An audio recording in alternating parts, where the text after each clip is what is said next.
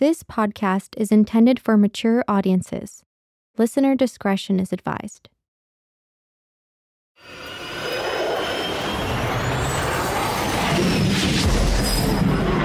Imperative Entertainment.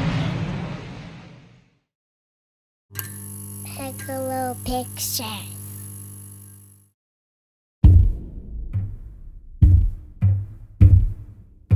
By 1995, Eldon Kidd found himself staring down a harsh 10-year sentence in one of Mexico's most dangerous and disordered prisons.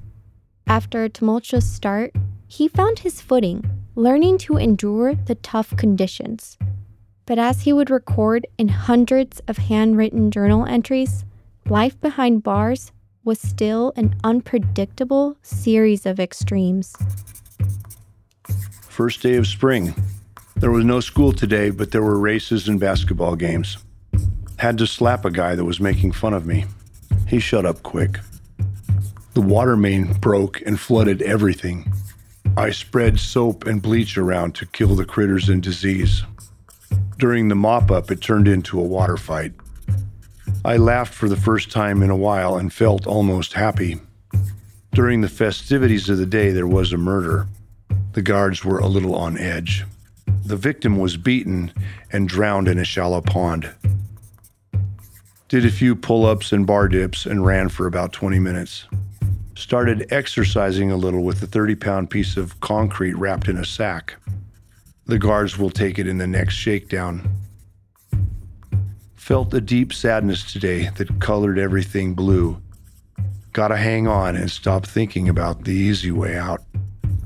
Putting it all down on paper helped Eldon to survive.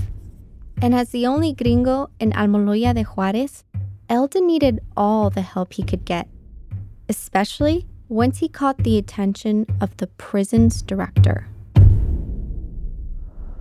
He was formerly a federale, and he had no knowledge of the penal system. And he was also a paranoid psychopath. Even the other guards didn't like this man. He was truly an evil person.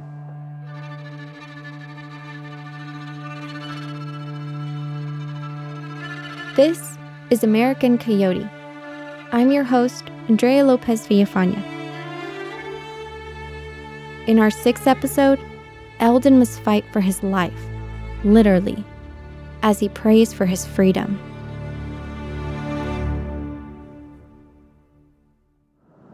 The prison director was a short, dark, evil man who had just been instated as the prison director when I arrived and received the appointment probably through a friend or some associate. That's how everything works there. He was a very dangerous person. He would often beat prisoners up for very small infractions and just deny the visit of family members or anything that he could to be cruel. It should come as no surprise that Eldon would catch the prison director's attention. Not only did he stand out from the other prisoners based on appearance alone, but Eldon's reputation once again preceded him. He got the idea from watching reruns of the American Gladiator program that I would be maybe a moneymaker for him as far as bringing in people from the outside to box. And his whole purpose was to make bets with the guards and other prison officials to make some money. Boxing inside Almoloya de Juarez was considered entertainment, a way for prisoners, guards, and the other personnel to pass the time. But it was also a way to squeeze some money out of the prison and all its unpaid labor. It was Eldon's size that made him the ideal prison yard boxer in the eyes of the prison director. But as it turned out, Eldon had a bit more experience with the sport than even the prison director knew. I had some very mediocre and brief boxing training in high school and just out of high school, hoping to possibly make that a career. But I lost my first 6 fights straight and decided that was not quite for me.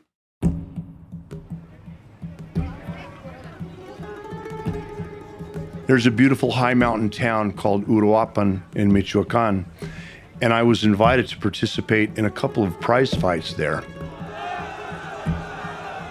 Sometimes the Mexican people get tired of betting on chickens and want to bet on people, and it's pretty much the same scenario in the same crowd that attend the matches. I didn't really know who my opponent would be, but they just liked the idea that a white guy would be fighting with a Mexican guy, somewhat of an exotic. And it didn't really matter if I won or lost, I would get a pretty decent sum of money. But the people who invited me to participate were the same people that I was hauling the merchandise down from the U.S. into Mexico for them to sell at a profit. Regal, the same man who had invited Eldon to box in the mountains of Mexico back in 1993, was also the man who had handed Eldon the keys to an RV filled with marijuana. Being caught with that RV had landed Eldon in Almoloya de Juarez, where he would now, once again, be forced to box. And his friend, Armando Flores, was there to witness his first fight. I arrived one day to visit him on a Sunday afternoon, and Eldon did not come out. I could see that in the middle of the courtyard where the relatives met with the prisoners, a ring was set up. I asked myself, who is going to fight? Then I discovered that above the ring, Eldon was sitting shirtless, wearing a pair of poorly tied gloves. Sunday was the day of La Visita. That's when people would come and have their family members bring food, sit around on blankets, and just have a kind of a day of it. And they had all through the lightweight, all the way up to the heavyweight. So mine was, of course, the most interesting, heavyweight. This is a big deal. And I got a t-shirt and kind of painted it out that said Almoloya. So I was their dog in the fight. Despite Eldon's best efforts to represent his fellow prisoners, his country of origin and appearance made him the obvious villain. And Armando knew it. I immediately went up to the ring to the corner where Eldon was. I asked him, what was he doing there?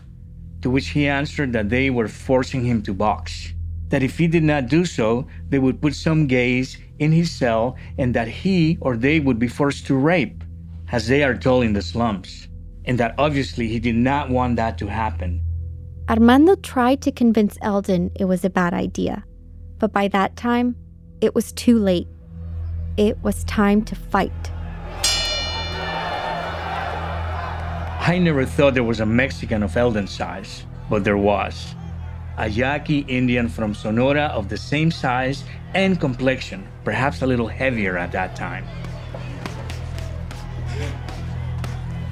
The blows flew out of Eldon's arms, and he also received as many. It was like seeing two bulls charge. The fight occurred between wild shouts of my countrymen throwing all kinds of things. I was second in motivating him not to give up. For all my countrymen, I was a traitor. Finally, after 5 rounds, the Yaqui began to lose strength, and with a hook to the liver, he fell. Immediately, something unexpected happened for all of us present. Eldon, instead of returning to his corner as indicated by boxing protocols, ran to get up and make sure that his opponent was fine. Everyone was perplexed by such action. I could not contain my tears.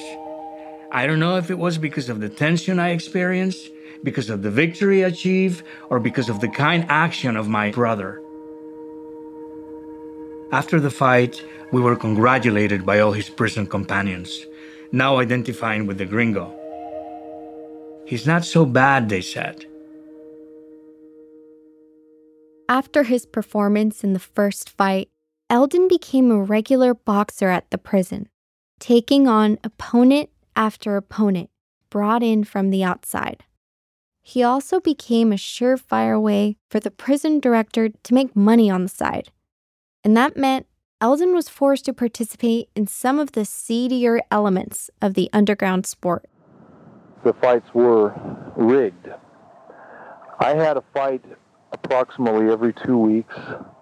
If I was to win a fight, I would be fitted with gloves that were very thin, and I also had a lead roll in my hand so that I could hit hard. Now, that gave me a tremendous advantage over anybody that I had to box. If I was to lose, of course, that was no problem. I just had to take a few punches and fall down. All in all, it helped to make me a more popular person, and a lot of the racism ceased at that point, especially when they saw that I was capable of defending myself. And they all love any kind of blood sport, so they would have their own boxing matches with and without gloves that would precede mine. It was in these preceding matches, both in the ring and in the audience, where the extreme violence occurred. In addition to entertainment, these gatherings were also used by prisoners as venues for infighting and retaliation. A brutal reminder for Eldon of what he'd have to endure for the next decade. There was a guy that they called Pitufo, which means the Smurf. And he was a tiny guy, and he came to the visit every week with his family. And there was a big guy they called Godzilla, really big, kind of African-Mexican mix, scary guy, and he kept messing around with the family. And one day, Pitufo took a pencil and killed Godzilla.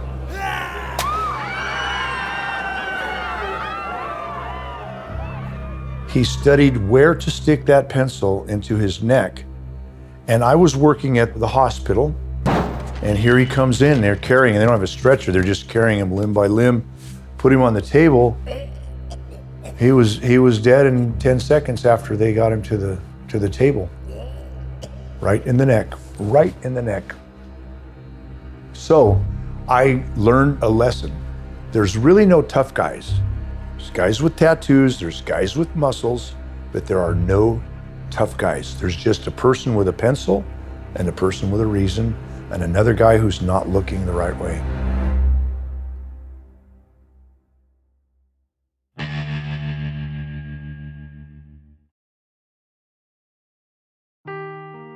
Seeking the truth never gets old. Introducing June's Journey, the free-to-play mobile game that will immerse you in a thrilling murder mystery. Join June Parker as she uncovers hidden objects and clues to solve her sister's death in a beautifully illustrated world set in the Roaring '20s. With new chapters added every week, the excitement never ends. Download June's Journey now on your Android or iOS device, or play on PC through Facebook Games. So lately, I've been on a mission to change the way people view their finances and to encourage people to overcome obstacles and adversity. It's just more and more important to me every day. So I've teamed up with the folks at LifeSurge. LifeSurge is a one-day faith-based event where you'll walk in hungry for success and you'll leave ready to build your resources to leave an impact on others. We're talking faith-fueled finance, growing resources, crushing obstacles, and then, using it all for something way bigger than yourself. I'll be joining LifeSurge in Cincinnati on Saturday, August 3rd. Joining me in Cincinnati is Nick Vujicic, the man with no arms or legs that speaks about his trials and triumphs. Soul surfer and author Bethany Hamilton, Duck Dynasty's Willie Robertson, and author and pastor Craig Groeschel, star of CNBC's The Prophet Marcus Lemonis, and Bethel Music. That's LifeSurge Cincinnati on Saturday, August 3rd. Tickets are on sale exclusively at lifesurge.com. I hope to see you there.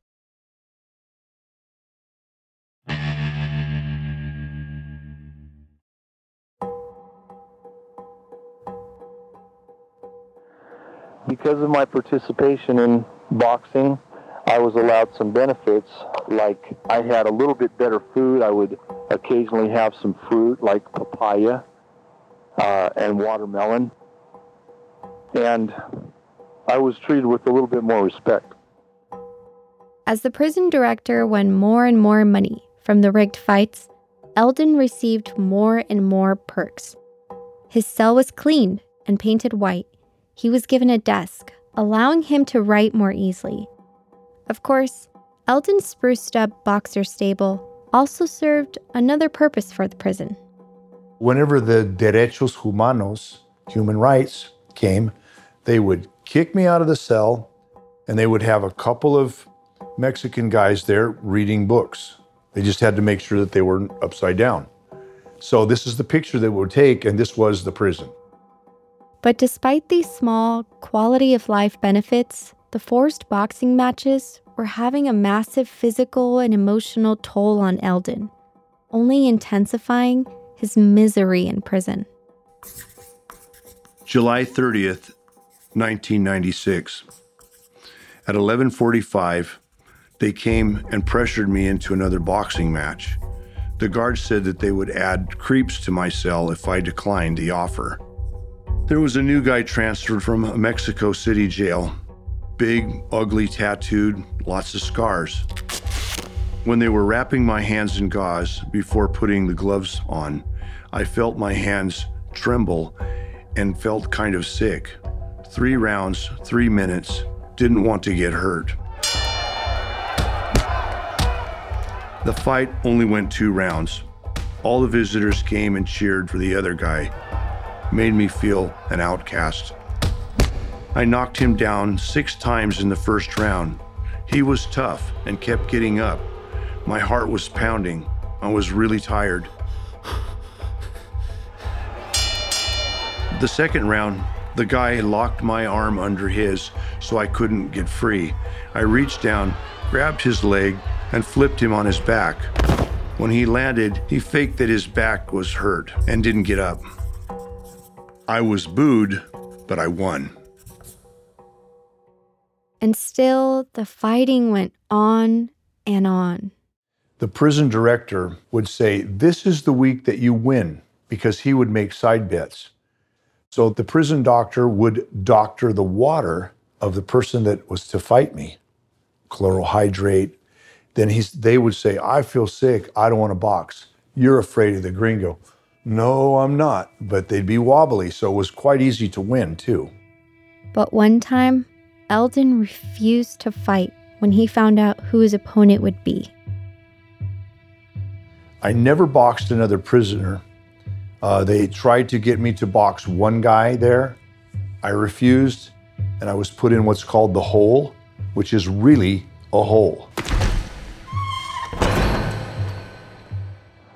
Solitary confinement in Mexico consisted of an actual hole in the ground with some metal covering the top. And the bottom had a mixture of urine and feces in it that was pretty deep, so you couldn't ever really lay down or sit down. And you have to sleep on your knees and your elbows because there's about this much water in the bottom. So after 2 nights of that, you're ready to do whatever they say. But I didn't do it because I did not want to have it be me against the prisoners. I didn't want to fight him. I wasn't afraid, but I didn't want to fight him. Due to Eldon's refusal to fight fellow prisoners, the abuse from the prison director intensified, further harming his physical and emotional health. Armando began to notice this decline on his weekly visits to Eldon and decided he needed to do something, even if it meant putting himself at risk. I saw that the situation was very difficult for Eldon, and considering that the court's ruling were against him, I decided to speak to the United States Embassy, explaining that one of their citizens was in serious trouble in the Almoloyita prison. I said it was urgent that they attend to him since his life was in danger. They asked me to write a testimonial describing everything that was happening, and if it was necessary, to formally accuse the director of the prison, to which I agreed and wrote that document. I had several interviews with the embassy staff. I provided all my details in that document, my address and work details. I also had several witnesses sign the document. The accusation against the director of the prison was serious, and they told me he was possibly going to retaliate. And yes, on 2 occasions, I could see through my rear view mirror that 2 vehicles were following me very closely, to which I immediately took action on the matter. I contacted my contact at the embassy, and to my surprise, they sent a patrol from the United States Embassy to my home. Armando's written statements to the United States Embassy, combined with the actions Janice and other family and friends were already taking, suddenly brought more attention to Eldon's case. And with this attention came action from the prison's director. I was picked up, and I thought actually that maybe I was going to be taken somewhere and shot.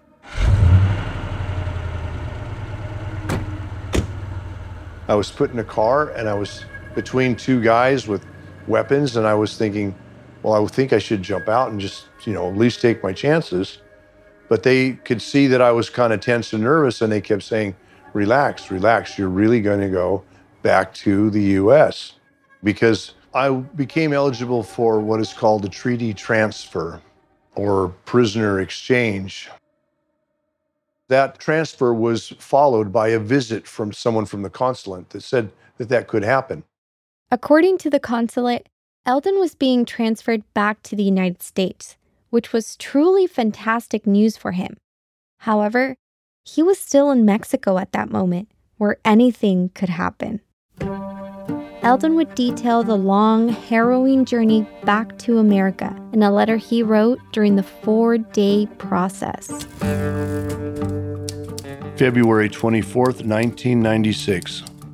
On February 21st, they called me to the director's office to begin the transfer process. The ride to Mexico City was about an hour. The night was cold and confusing. The dungeon-like cell was in the basement of a police station. A water leak made the cement floor a cold and depressing place to sleep. How I wished for my blanket. At 5 a.m., they came for me again. By now, my bag was a little lighter with less money to carry around, thanks to the accommodating guards. I was whisked off to a small airport and put into a 20-seater plane. We flew to prisons in Zacatecas, San Luis Potosí, and Matamoros. Landing in Monterrey was a media event. We all looked pretty bad after 2 nights of very little sleep. Loaded in an armored bus, we were hauled to the huge prison here in Monterrey. The food is excellent. I've had my first shower in a long time. Meanwhile, I'm healthy, hopeful, and grateful for good friends and family who have sustained and supported me through this dark chapter of my life. Love, Eldon.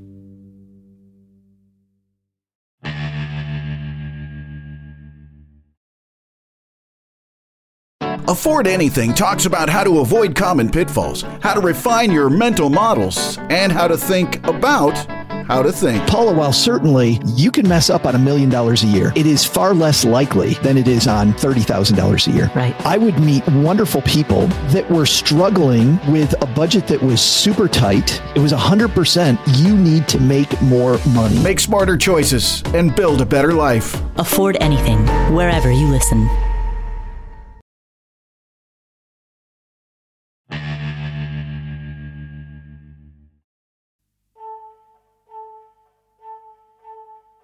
Thanks to 2 years of tireless work by Eldon's wife Janice, his friends and family, and the letters Armando Flores wrote to the United States Embassy, Eldon qualified for a treaty transfer in 1996. For those who have never been sentenced to prison in a foreign country, a treaty transfer is an agreement the United States has with numerous countries around the world, allowing them to transfer certain imprisoned citizens back to the United States to serve out the rest of their sentence on American soil. Because the United States sends millions of dollars to Mexico, they give them equipment and helicopters and so forth for the fight against drugs. They need to bring back their trophy people. You're going to be sent back to the United States as a proof that they're doing their job. And they historically send approximately 7 to 10 people every 2 months from Mexico to the United States, which is in opposition to the 300 to 500 that we send. There's a lot of diplomatic and judicial gray area here. In Eldon's case, for example, he was subject to the corrupt Mexican judicial system, a far cry from the fair trial by a jury of peers he would have received in the United States. This means his 10-year sentence didn't necessarily apply on American soil. It also didn't mean he was free to go once he arrived stateside. They would recompute my sentence according to the laws of the United States, and I would serve the remainder of my time there. You have no opportunity to litigate or prove your case. You just go, you sign a paper saying, yes, I accept the Mexican sentence and I want to be transferred. At that point, they take your record and just give you whatever sentence that you would have gotten if the crime would have been committed in the United States. And that, for me, added up to another 11 months in prison. Eldon was now back on American soil, transferred to the La Tuna Federal Correctional Institute located just north of El Paso, Texas. However, 2 years surviving in one of Mexico's harshest prisons takes its toll on a man's psyche. It was a shock to me to be received the way I was in the United States. I thought that I would somehow receive justice upon arrival, but it was a very traumatic experience in itself. For the first 2 weeks that I was in La Tuna prison, I could barely function. I was just so much in shock. The idea that I was, yes, in the United States, but still not free to move about or see my family. And in many ways, it was harsher treatment in the United States than it was in Mexico as far as mind games and control. And the thing that was very oppressive was you were only allowed to move from one area to the next at 10 minutes before the hour. A bell would ring, everyone would run and scurry like rats from the library to the rec yard or from the school to the chow hall.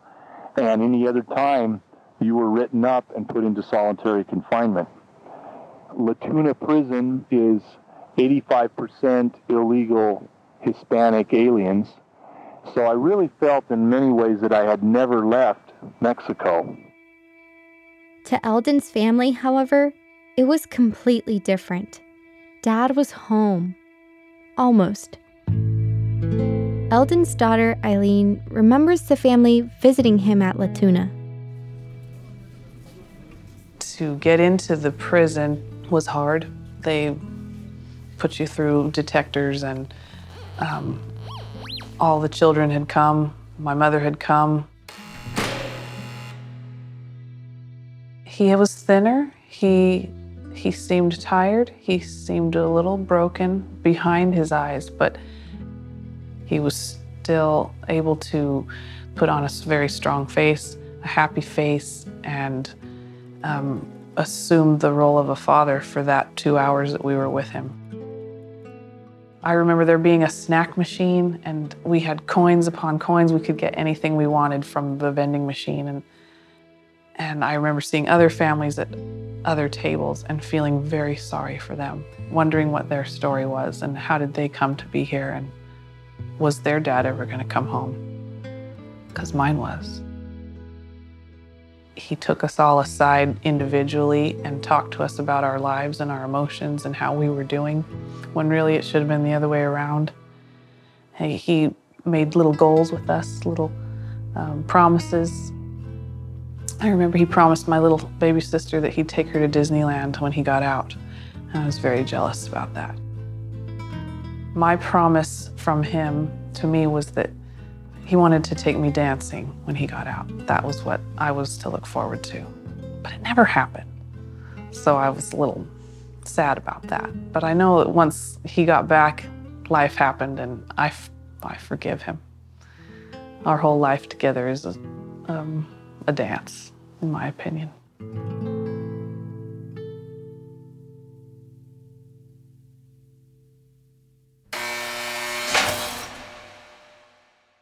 Just 6 months later, Eldon would return home for the first time in nearly 3 years.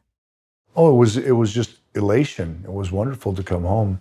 There's no way that I can ever take a shower without thinking, I didn't have a shower for 2 years.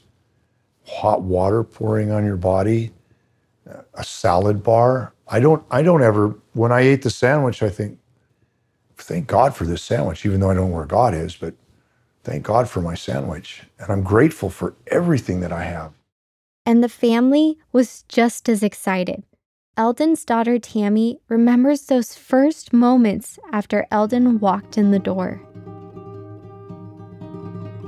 I just remember having us all gathered around, and he was in like the red chair.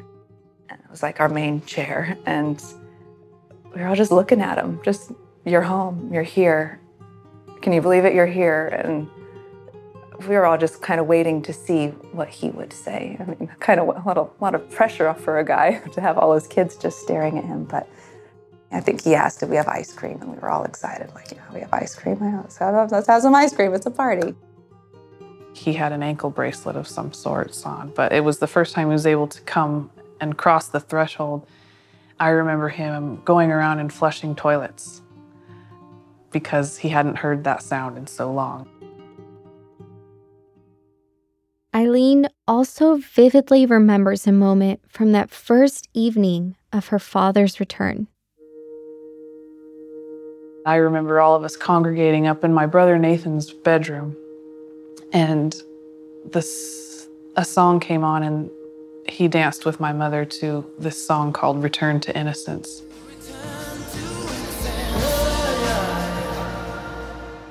And it was a movie, it was a dream to see them both close, him holding her hand over his heart and rocking and smiling, and his eyes were closed and her eyes were closed, and it was beautiful.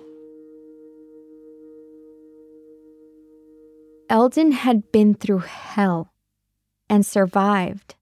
He was now back with his loving family in America, ready to embrace a fresh start, a new beginning. So why would he risk everything to return to life as a coyote? That's the million-dollar question. Everybody would just think, why? You've been through so much. You've already been to jail. You've cheated death multiple times. Why would you then assume the risk and responsibility of that career path? Now it's 1997. Lots has changed. It's not $250 anymore. It's $850. Still doable, still possible. And so I start thinking, how can I do this? That's next time on American Coyote.